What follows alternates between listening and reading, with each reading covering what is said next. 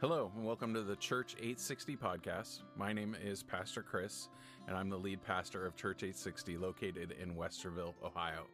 Our podcast will have daily episodes uploaded where we have curated some of the best Bible teaching from across the globe. We hope you enjoy today's episode.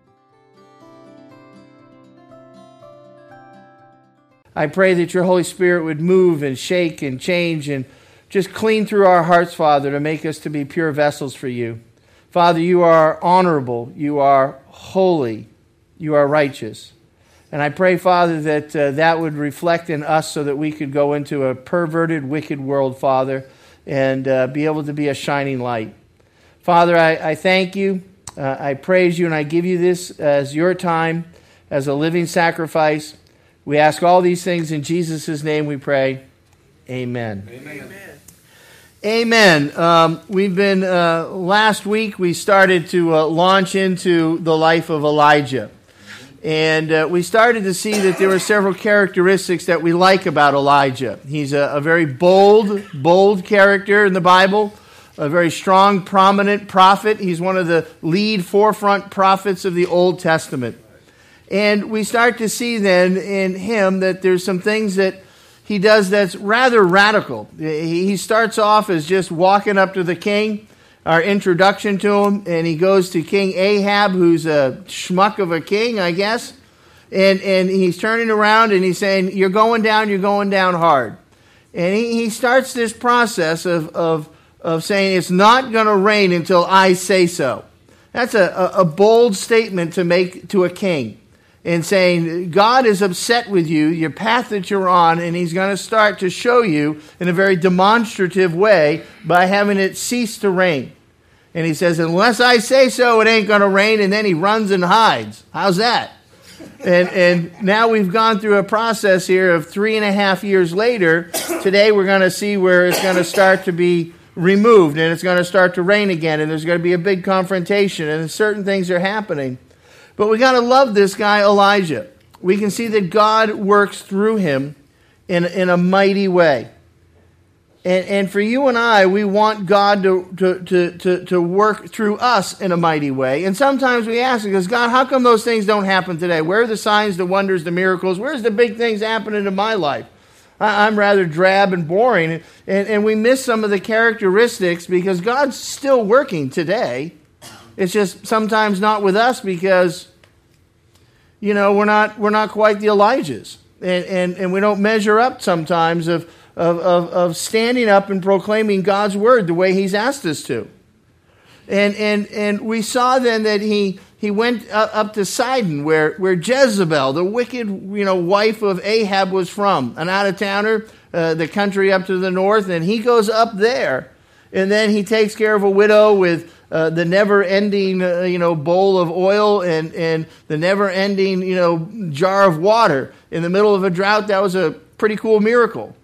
And then we watched where Elijah turns around and does one of the topper of the miracles is to resurrect this lady's son from the dead. He dies. He drags the body upstairs, lays him on the floor. He lays on top of this body, and he beseeches the Lord 3 times and says, Lord, let the soul of this child return. And sure enough, the man rises up from the dead. That's pretty good. I don't know about you, but I don't quite have that in my repertoire. It's not something that's happened to me.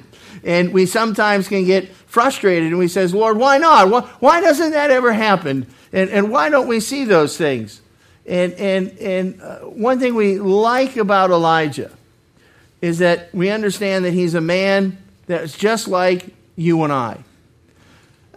I've sometimes had a problem with Jesus, Jesus can turn around. He does some superb miracles.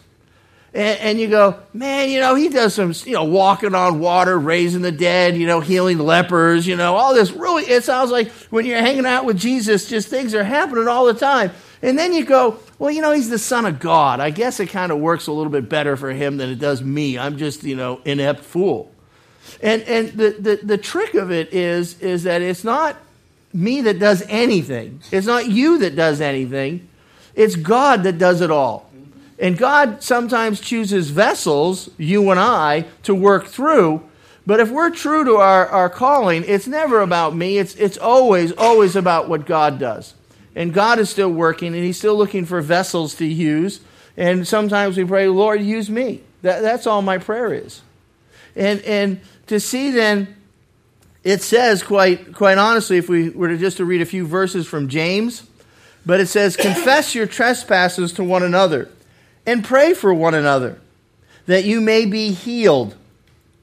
The effective, fervent prayer of a righteous man avails much. And then here, James in the New Testament is quoting the Old Testament. He says, Elijah was a man with a nature like ours. And he prayed earnestly that it would not rain, and it did not rain on the land for 3 years and 6 months. And he prayed again, and the heavens gave rain, and the earth produced its fruit. And the idea is James is trying to say, here's something a little closer to home. Here's Elijah. He's a guy like you and I. He didn't have anything special going on about him other than his dedication, his obedience to the Word of God. He was somebody that was human. He had to eat, drink, and use the restroom like the rest of us.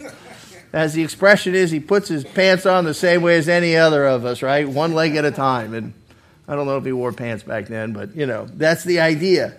And you can see that Elijah, he comes up, and even in James, it has the connotation, and I want to stop and pause and think about this, because it has the idea that Elijah had all the power in the world to do this. Well, he said it wouldn't rain, and it didn't. And 3.5 years later, he said it was going to rain, and finally it rained. And it was all kind of up to Elijah. And what I like, though, is if you read carefully, Elijah is the first one to say, it's not all about me at all, it's all about God. And as we pop in today, chapter 18, verse 1, we see a concept here. It says, and it came to pass after many days, 3.5 years, that the word of the Lord came to Elijah in the 3rd year, saying, go, present yourself to Ahab, and I will send rain on the earth. So Elijah went to present himself to Ahab, and there was a severe famine in Samaria. So he's going to go back to this wicked king, back in Samaria, and he's going to say, it's time for it to rain. Now, what I like about this is you're seeing quite clearly, it's not Elijah saying, I think I've made up my mind, time to go back there and let the king have a little something to eat and let some grass grow and have it rain. It's not. It's clearly God telling Elijah, now go and do this. And he's obedient to the word of God. Now, I say this because one of the things I'm weak at in life is the English language. And it's a poor commodity for me as a pastor to be weak in English. And there's certain things that get, the message can get lost in sometimes the words. And it always bothers me. I always get hit by, the picky person, let's say. And I sit down there and, fabricate a scene. You're disgruntled with the church that you're going to. And, we have Calvary Chapel over here. And I've said things like, why don't you come on over to Calvary Church, Chapel over there. Our church is really different.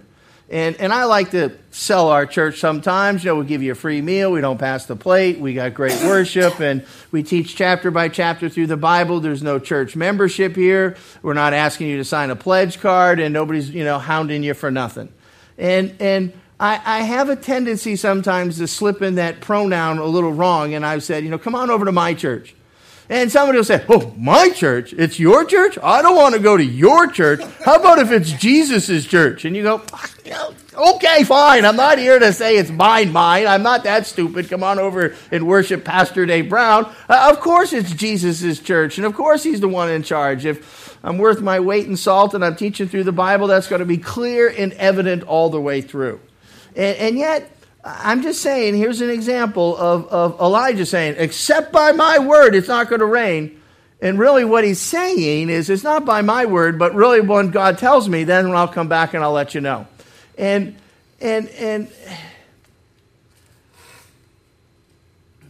I don't think it's the crime of the century for myself or for you to be able to say, Calvary Chapel is my church. And I think that is almost good, because it shows, here's a big word for us, a sense of ownership in the church. Mm-hmm. And it's nice that when you would say, hey, Calvary Chapel's my church, you're taking a responsibility for it. And there should be a time you come as a visitor. It takes a few times to feel adjusted, and you understand the pattern of how things are working, and then it becomes home to you. And it's where you feel a sense of peace and rest to grow and to learn and develop. And I don't think there's anything wrong with that statement of saying it's my church. And matter of fact, I think it's almost important that each and every single one of us, we have to understand the body mentality. If we take on ownership of the church, it's all of ours. One thing Chuck Smith does, and he didn't do it to our class, but I graduated Calvary Chapel Bible College in California. And a lot of times Chuck Smith would come up there and, teach for whatever. And, if we graduate, he's usually there at the graduation, da-da-da-da-da. And it's been rumored that Chuck would, sit down there and take, as the main entrance coming into the fellowship hall or wherever people are worshiping, and Chuck would sit down and throw a piece of paper on the floor as people are walking in. And then everybody walks in, and then they're having the graduation ceremony, and Chuck would stand up and say, I don't think any one of you deserve to graduate this Bible school. I don't think any one of you have learned anything. He goes, there's a piece of paper. Everyone walked and stepped right over it. Nobody bothered to pick it up. And you're going, wow, And it's true that if you have a sense of this is my church, this is, home, and if you're walking in and you're going to see a piece of trash out on the parking lot out there, you're going to pick it up and says, well, gee, there could be a visitor coming this Sunday. I don't want them to see a beer bottle out there, or whatever in the parking lot. I'm going to pick it up and throw it away and take care of the place because it's my church. I want it to be represented. That's a sense of good ownership, and we should all have that as members of the church and of the body. And if you look at something and go, well, I don't take care of things like that. I don't do stuff. The kid threw up on the floor, Hey, Mary Ann, you better get over here and clean this, And it's like, you can't always say that. You have to start taking responsibility for things. And that's when the church comes alive. That's when people walk through the door and they're going, man, there's something about this church. People are so nice and so friendly and they're so loving here. I had 10 people come up and introduce themselves to me when I first visited here. Wow. Well, that does my heart good. And in a certain sense, of course, it's all about Jesus. Of course, you and I recognize there's nothing that's going to come from ourselves. It's all what comes from the Lord. And that's the key. That's the key to what Elijah is saying to Ahab. And I just think it's nice that we get a little insight that this is specifically what the Lord told Elijah to do and to say, and now's the time. And it wasn't just him, as we might have the impression that that's what we think it was. You with me? Am I way out there in left field? Yeah.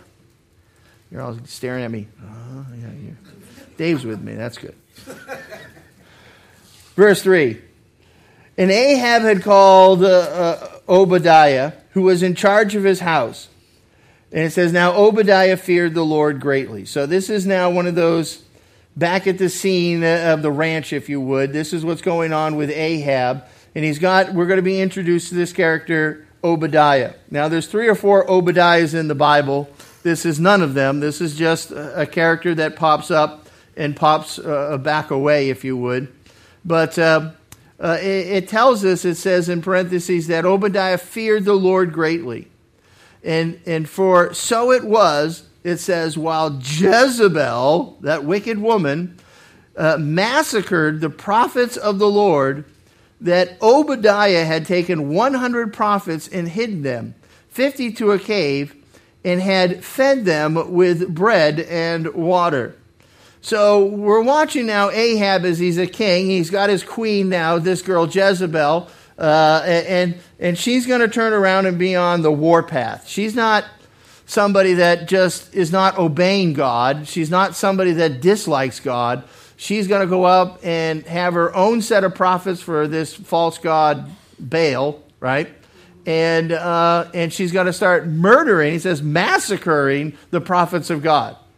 So that would be like saying, Dave, I'm a little disgruntled at you. I don't like you anymore, and I'm leaving the church. I've had people say that. I don't know how they ever could, not like me, but it does happen. But that's quite different than saying, Dave, I've had it with Calvary Chapel. I'm leaving the church, and you blow up the building on the way out the door, okay? That's not mediocre. That's not sliding away. That's not, I'm smoking a few cigarettes or something over here. I'm blowing up the church, okay? Well, and that's Jezebel. She's an extreme, radical witch of a woman.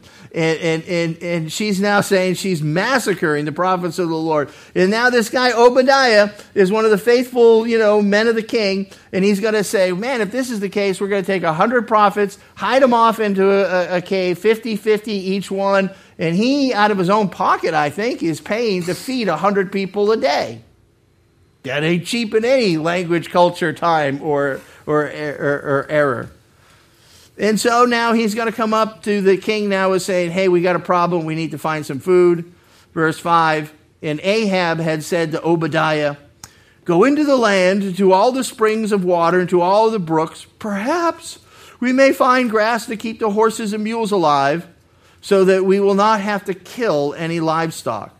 So it's a downward spiral of we're starving, we're hungry, and if we start killing animals, then we're never going to have any meat, and it gets to be really dark. So they divided the land between them to explore it. Ahab went one way by himself, and Obadiah went another way by himself. Now, as Obadiah was on his way, suddenly Elijah met him, Shazam! And he recognized him, and he fell on his face, and he says, is that you, my Lord Elijah? And he answered him, and he says, it is I. Go, tell your master, Elijah is here. So he said, how have I sinned that you are delivering your servant into the hand of Ahab to kill me? What are you talking about? As the Lord your God lives, there is no nation or kingdom where my master has not sent someone to hunt for you. And when they said, he's not here, he took an oath from the kingdom or nation that they could not find you. And now you say, go tell your master Elijah's here? And it shall come to pass, I know what's going to happen. As soon as I'm gone from you, that the Spirit of the Lord will carry you to a place I do not know. So when I go and tell Ahab and he cannot find you, he's going to kill me. But I, your servant, have feared the Lord from my youth. Was it not reported to my Lord, Elijah, that what I did when Jezebel killed the prophets of the Lord, how I hid 100 men in the Lord's prophets, 50 to a cave and fed them with bread and water? And now you say, go tell your master Elijah is here? He'll kill me. And then Elijah said, as the Lord of hosts lives, before whom I stand, I will surely present myself to him today. Now, Elijah wants to give him a little reassurance, and it seems like a weird discourse between these two people. That Obadiah is saying, I know what's going to happen.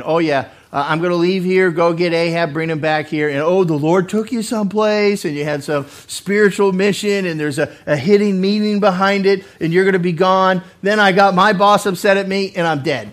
Okay, thanks. You're killing me. Give me something else to do here, because this is not right.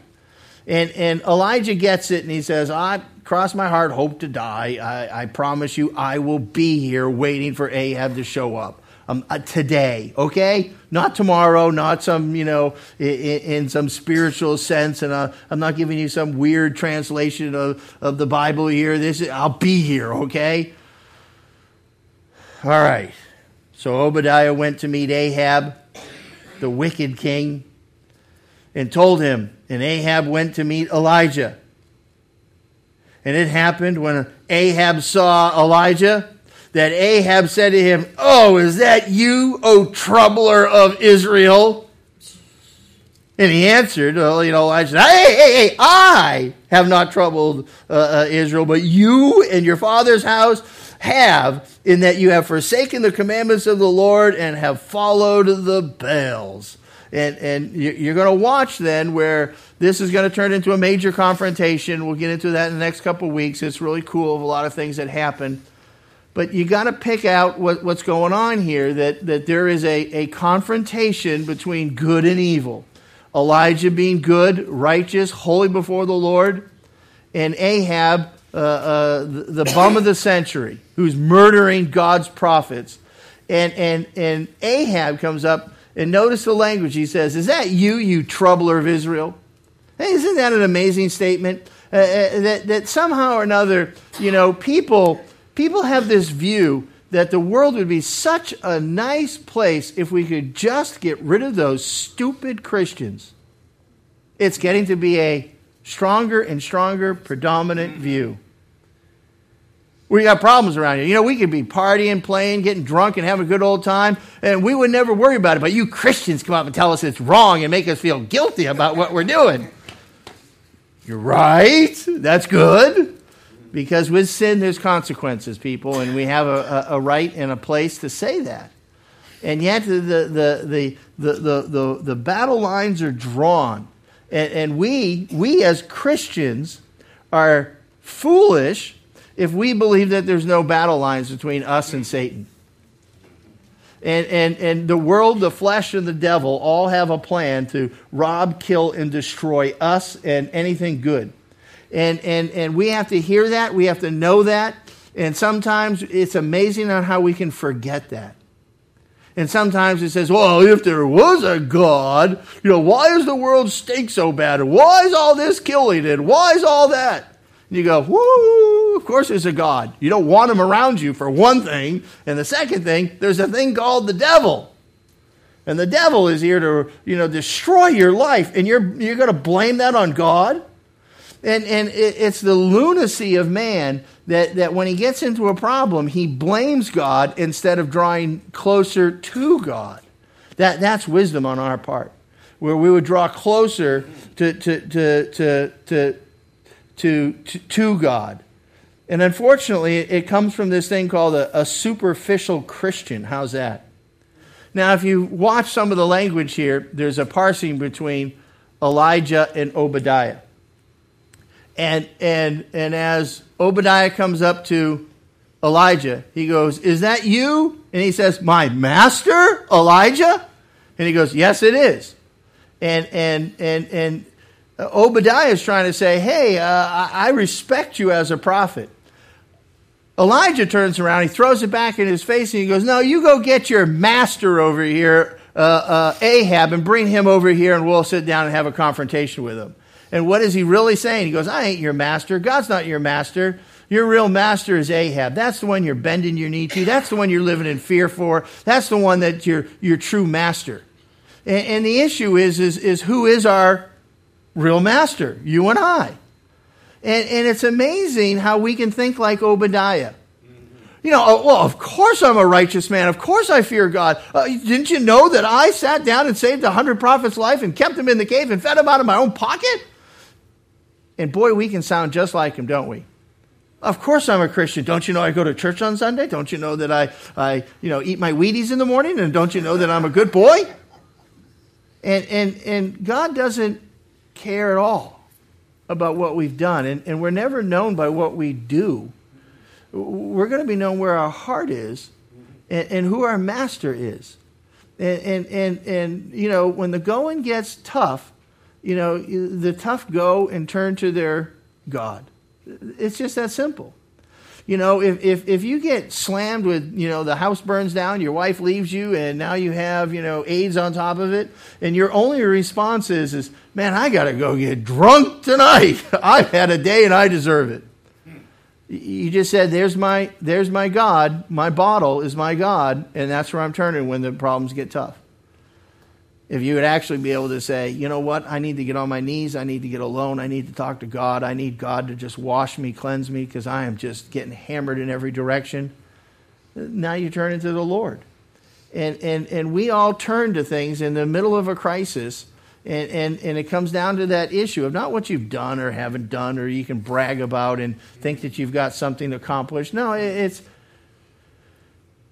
Lord, I just need help. And honestly, that's the heart of all of Christianity, is just to say, Lord, I need help. He'll take care of the rest. Who knows what's going on in your life and why things are happening? There's a lot of things going on in my life. There's a lot of things in this church that are going on that makes my head spin on what's happening in people's lives. And you know what? God sees it all, and he sees you, and he sees your situation, and he's begging you to say, just reach out your hand. I'll take hold of it. I'm going to pick you up. I want to carry you, and I want to take you to a new place. Oh, Lord. And it comes down to that question of who has ownership of you. Not just if you own the church, which is cute in a sense, but who owns you? And that's the question that says, does God own you, or do you own yourself, or does something else owns you and possesses you and drags you down the street? And for me, you're facing a difficult problem, and I could be dead. Wow, Dave, you could be dead, and you're facing a major struggle with your cancer and blah blah blah. And the truth of the matter is you go, no, I died, 25 years ago when I gave my life to Jesus Christ, and I said, Lord, my life is yours. I can't die now. I've been dead. I've surrendered my life over to Jesus Christ. Now, whatever happens from here, whether I'm here on earth or up there with him, side by side with him, I'm going to be taken care of. And there's no fear. There's no whatever's going to happen. It's saying the Lord owns me. And when you have that, that's when you start to receive the peace of God in your life. And you can just say, Lord, I'm scared, I'm afraid, and all of a sudden God says, I got it taken care of, Dave. Let's all take it. I go, oh, you're right. And the Lord wants to give you that sense of peace in your life here today. And it's just by saying, who owns you? And if you really sit down there and says, Lord God owns me, it's all taken care of, you'll have that peace. If you want to struggle and turn and run and fight and keep one foot in the world and one foot over here and play with the devil, the world, and the flesh, go out there and play around. Amen? Amen. Amen. Let's stand and close in prayer. How's that? Dear Heavenly Father, we do thank you and praise you for just each and every one that is here today. Father, I pray that your Holy Spirit would be molding us and shaping us. And that, Father, each and every single one of us here would answer that question of whose are we? And that we'd be able to respond and say, we're the Lord's. And Father, it's you that is in control of our life, and that you have a destiny and a purpose for us and a plan for us. I pray that your Holy Spirit would just continue to move and to touch and to heal. We ask these things in Jesus' name we pray. Amen. Thank you for listening to today's episode of the Church 860 podcast. We hope that you've enjoyed it. If you have, we ask that you would like and subscribe to the podcast so that you can get daily updates. If you'd like to know more about Church 860, please visit church860.com. Thank you. God bless.